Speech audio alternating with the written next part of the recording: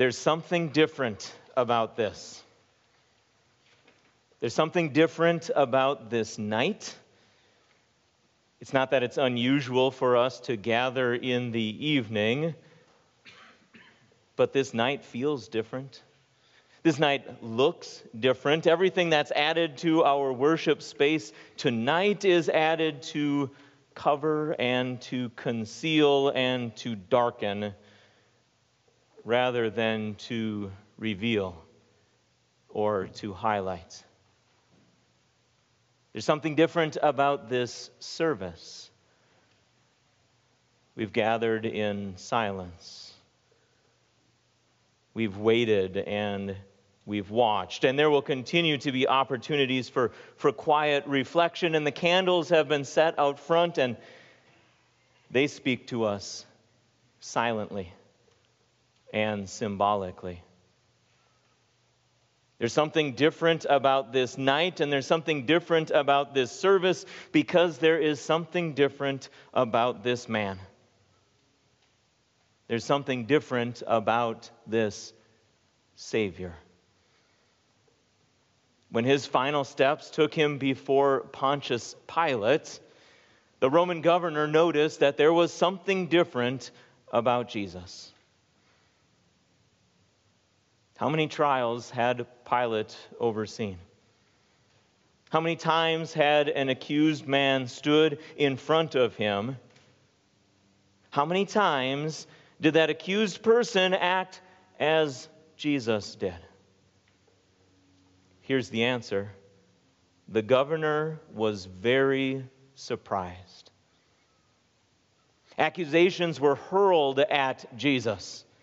The testimony was damning. It was brutal, but it was all made up. It was all false. And Jesus stood there quietly. I've been accused at times.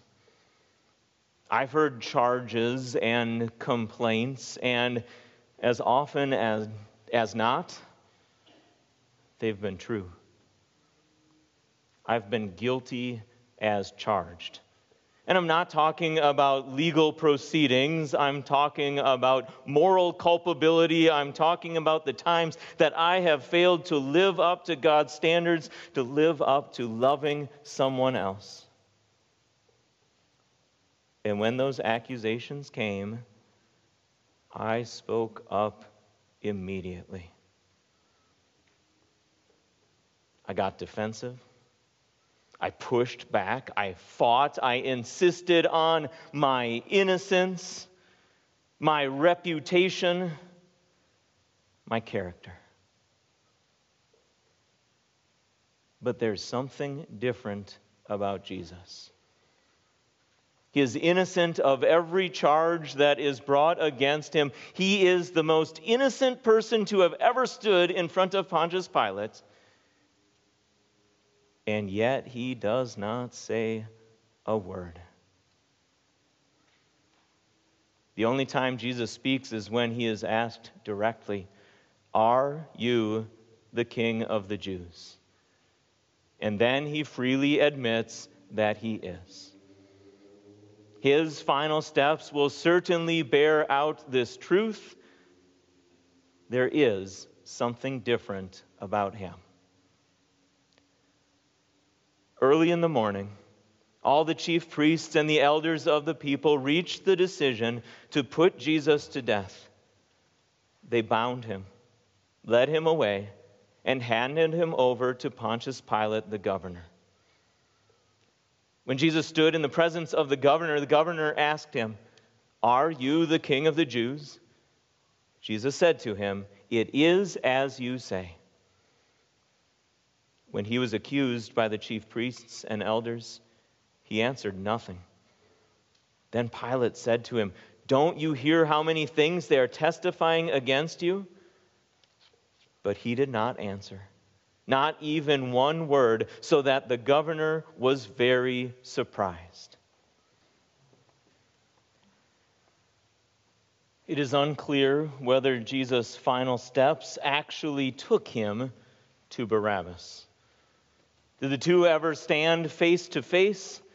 Did they share a stage or a room or a cell? It is clear that Jesus remained for a time with Pontius Pilate. The Roman governor had the authority that the leaders of Jesus' own people, the Jews, did not have. He could demand an execution. Pontius Pilate held in his hands the power of life and death, at least from an earthly perspective. No matter the exact logistics, Barabbas was there too with Pilate. He was a prisoner, notorious, infamous, guilty.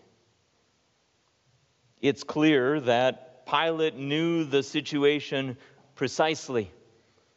He knew that in his hands were two prisoners. One was guilty and one was innocent. Even the wife of Pilate knew that Jesus was righteous and ought to be set free. But Pilate wasn't going to make that decision. His wife was not going to make the decision. The crowd was going to make the decision. Pilate, wanting to placate the Jewish crowd, offered to do as tradition demanded. He would celebrate their Passover, their holiday, by releasing a prisoner. How many times this had happened before, how many years this tradition had gone on, I do not know. How many times had Pilate released to the Jews some zealot who may have been a threat to Rome, but he was no threat to the Jewish people? And so they were glad to receive that prisoner back. But in this case, when they had made their decision, a guilty man was set free, and an innocent man faced judgment. But take a moment to consider not just the earthly perspective, but also the heavenly perspective. God had sent his own Son to stand in stark contrast to a world of sinners. God held in his hand a guilty race, all of humanity. And he also held in his hand an innocent man, one who had placed himself under God's law and under the laws of human beings. And God used the wicked decision of the crowd to accomplish his own goals and his own purposes. And so a guilty world was set free, and an innocent man faced judgment. At the time of the festival, the governor had a custom to release to the crowd any one prisoner they wanted. At that time, they were holding a notorious prisoner named Barabbas. So when they were assembled, Pilate said to them, "Which one do you want me to release to you, Barabbas or Jesus, who is called Christ?" For Pilate knew that they had handed Jesus over to him because of envy. While he was sitting on the judgment seat, Pilate's wife sent him a message. "Have nothing to do with that righteous man," she said, "since I have suffered many things today in a dream because of him." But the chief priests and the elders persuaded the crowd to ask for Barabbas and to have Jesus put to death. The governor asked them, "Which of the two do you want me to release to you?" "Barabbas," they said. Pilate said to them, "Then what should I do with Jesus, who is called Christ?"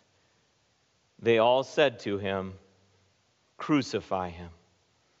But the governor said, "Why? What has he done wrong?" But they kept shouting even louder, "Crucify him!" When Pilate saw that he was accomplishing nothing, and that instead it was turning into a riot, he took water, washed his hands in front of the crowd, and said, "I am innocent of this righteous man's blood. It is your responsibility." Then all the people answered, "Let his blood be on us and on our children." Then he released Barabbas to them. But he had Jesus flogged and handed him over to be crucified.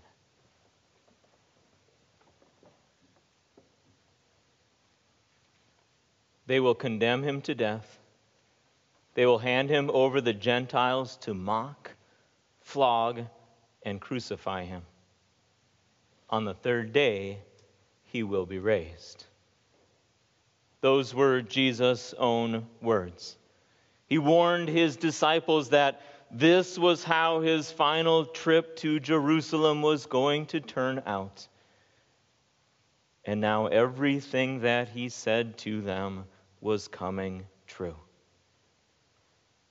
Pilate's soldiers would now heap abuse on him. "Oh, you're the king of the Jews? Well, then we will treat you like a king." A king wears a royal robe. A king wears a crown. A king carries a scepter. A king receives respect and honor from his subjects. And so a makeshift robe would settle on the bloodied skin of Jesus.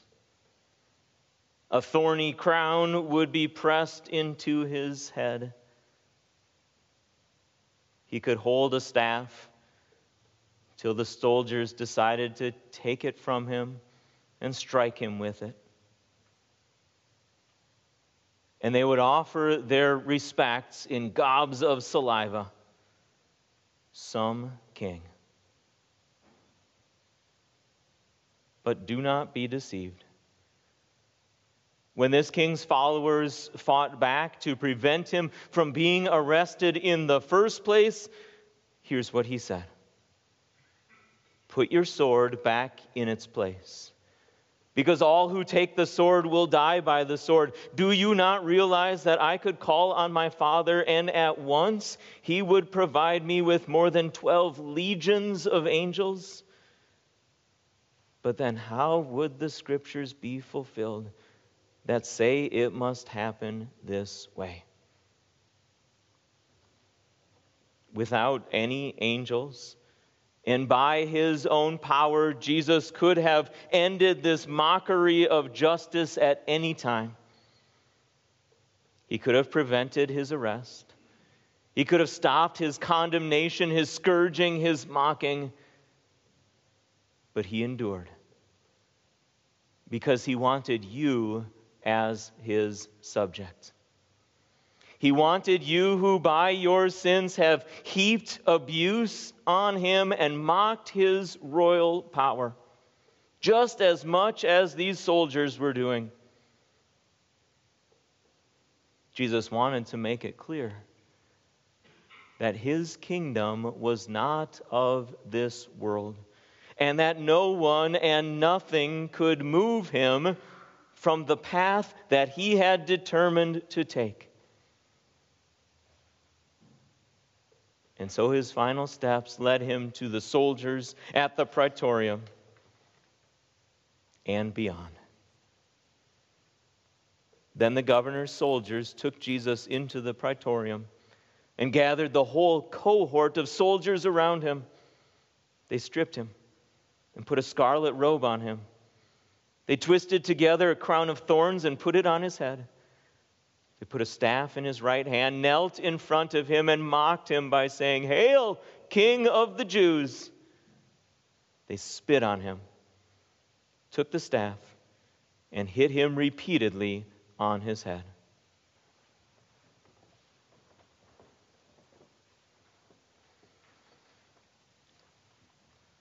Now we have come to his final steps. The preparations are complete. The cross is ready. Simon will carry it when Jesus cannot. But the cross and the crucified will both come to the place of the skull. This hill just outside of Jerusalem may have indeed looked something like a skull. No doubt it had seen its share of crucifixions. The condemned was nailed to the wood, and the cross was set in place. The torture and execution were put on full display. The Passover pilgrims could walk past and see once again that Rome was in charge. If you tried to usurp their power, if you claimed royal authority, here's what would happen to you. Your claim would be nailed on a sign above your head while you slowly died in front of every passerby. But remember, this crucifixion was different. When in any other crucifixion had everyone joined in mocking this one? When had even the criminals turned against one man who was suffering the same fate that they were? Could we find clearer testimony that God had laid on him the sin of us all? In our best moments, we look on this scene with horror. We say rightly, it should have been me suffering. In our best moments, we bow our heads and whisper a quiet prayer of thanks. But it's not all our best moments, is it? In our worst moments, and there have been far too many of them, we join right in. Is that all you have? Don't you care about what's happening to me right now? Why are you leaving me with all these questions and all these doubts? Why don't you prove that you are the king and you are powerful and you are worthy of worship? Why don't you, Jesus, be the king that I think I need? Well, Jesus does even better than that. He stays on the cross. And he is exactly the king that you need. After they had mocked him, they took off the robe and put his own clothes on him. Then they led him away to crucify him. As they were going out of the city, they found a man of Cyrene named Simon. They forced him to carry Jesus' cross. They came to a place called Golgotha, which means the place of the skull. They offered Jesus wine to drink mixed with gall, but when he tasted it, he would not drink it. After they had crucified him, they divided his clothing amongst themselves by casting lots. Then they sat down and were keeping watch over him there. Above his head, they posted the written charge against him, "This is Jesus, the King of the Jews." At the same time, two criminals were crucified with him, one on his right and one on his left. People who passed by kept insulting him, shaking their heads and saying, "You who are going to destroy the temple and rebuild it in 3 days, save yourself. If you are the Son of God, come down from the cross." In the same way, the chief priests, experts in the law, and elders kept mocking him. They said, "He saved others, but he cannot save himself. If he's the King of Israel, let him come down now from the cross, and we will believe in him. He trusts in God. Let God rescue him now if he wants him, because he said, I am the Son of God. In the same way, even the criminals who were crucified with him kept insulting him.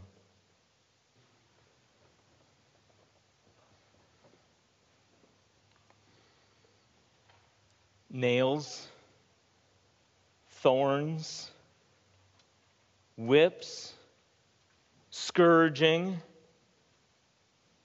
a heavy wooden cross with all its splinters. This whole process was designed to inflict as much torture as possible, maximum pain, maximum suffering, not to mention shame and disgrace.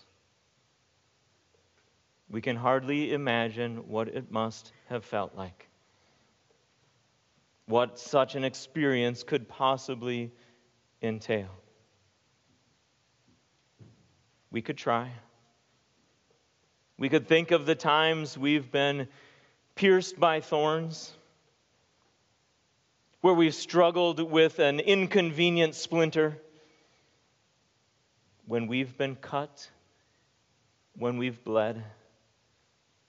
We can try to think about our pain and multiply it many times over to think about what Jesus might have suffered on the cross.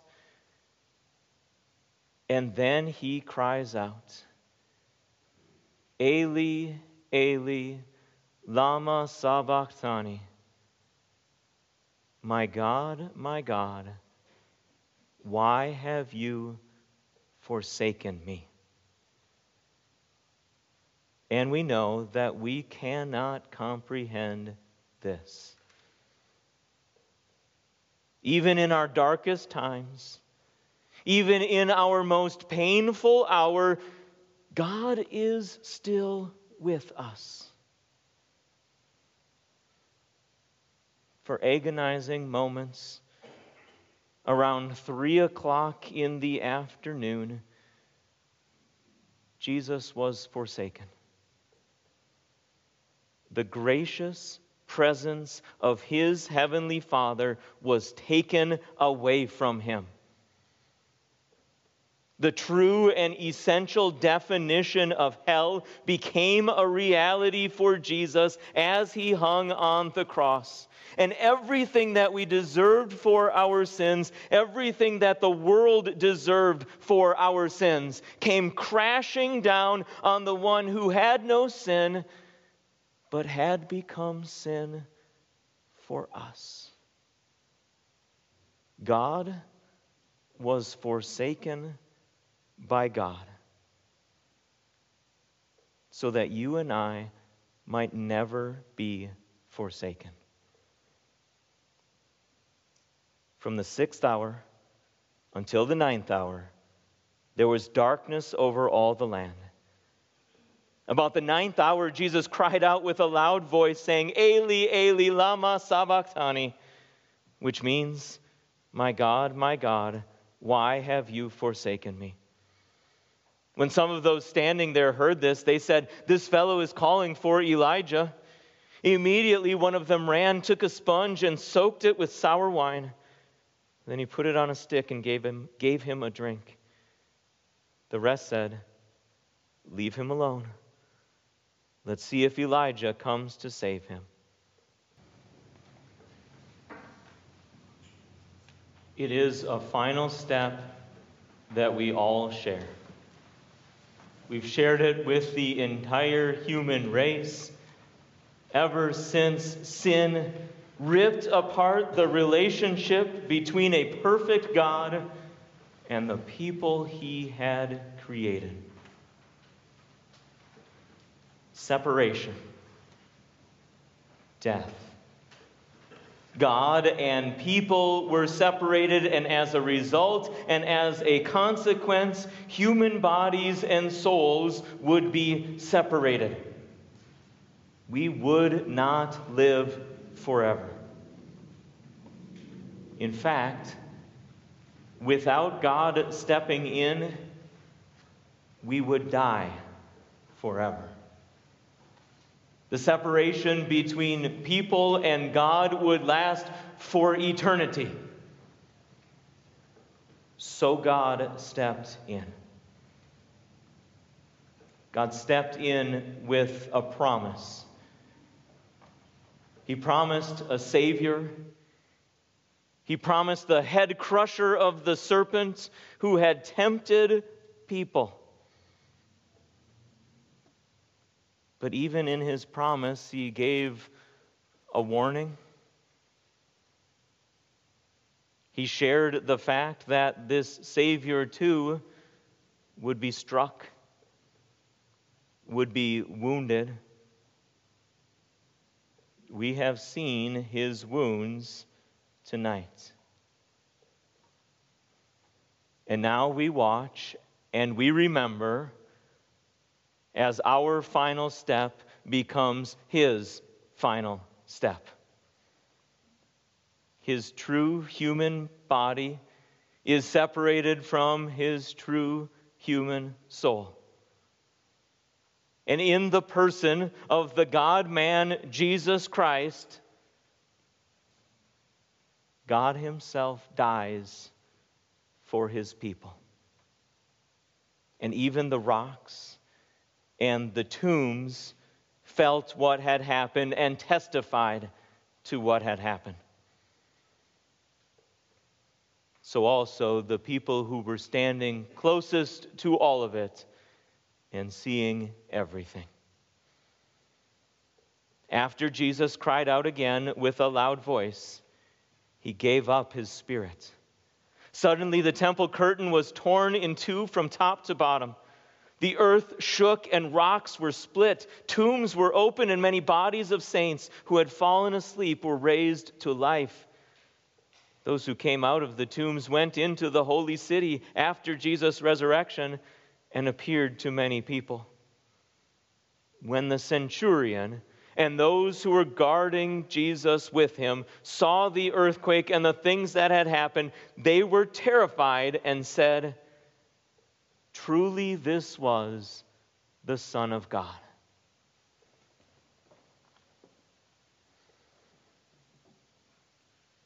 Dead means dead.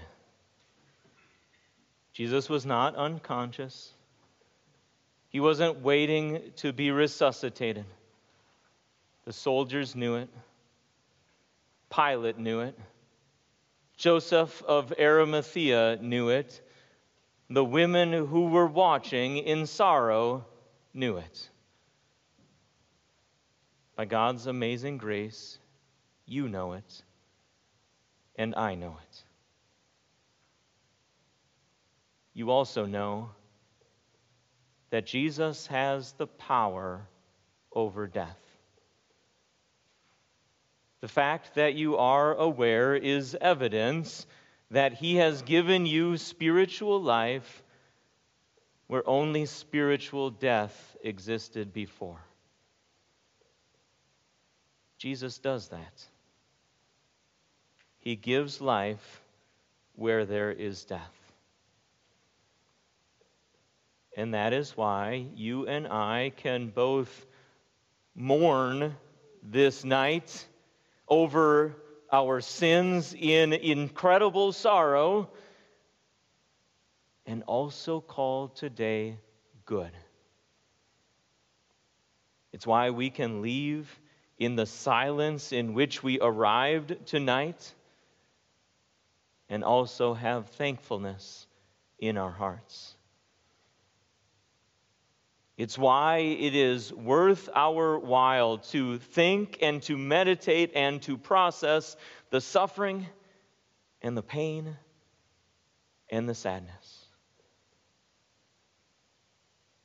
We can watch as someone else carries the body of Jesus to the tomb because his final steps are behind him. And we can wipe away our tears knowing that we will revisit this tomb again soon. And everything will be different. There is indeed something different about this night. Many women who had followed Jesus from Galilee and who had served him were there, watching from a distance. Among them were Mary Magdalene, Mary the mother of James and Joseph, and the mother of Zebedee's sons. When it was evening, there came a rich man from Arimathea named Joseph, who was also a disciple of Jesus. He went to Pilate and asked for the body of Jesus. Then Pilate ordered that it be given to him. Joseph took the body, wrapped it in a clean linen cloth, and laid it in his own new tomb that he had cut in the rock. He rolled a large stone over the tomb's entrance and left. Mary Magdalene and the other Mary were there, sitting opposite the tomb.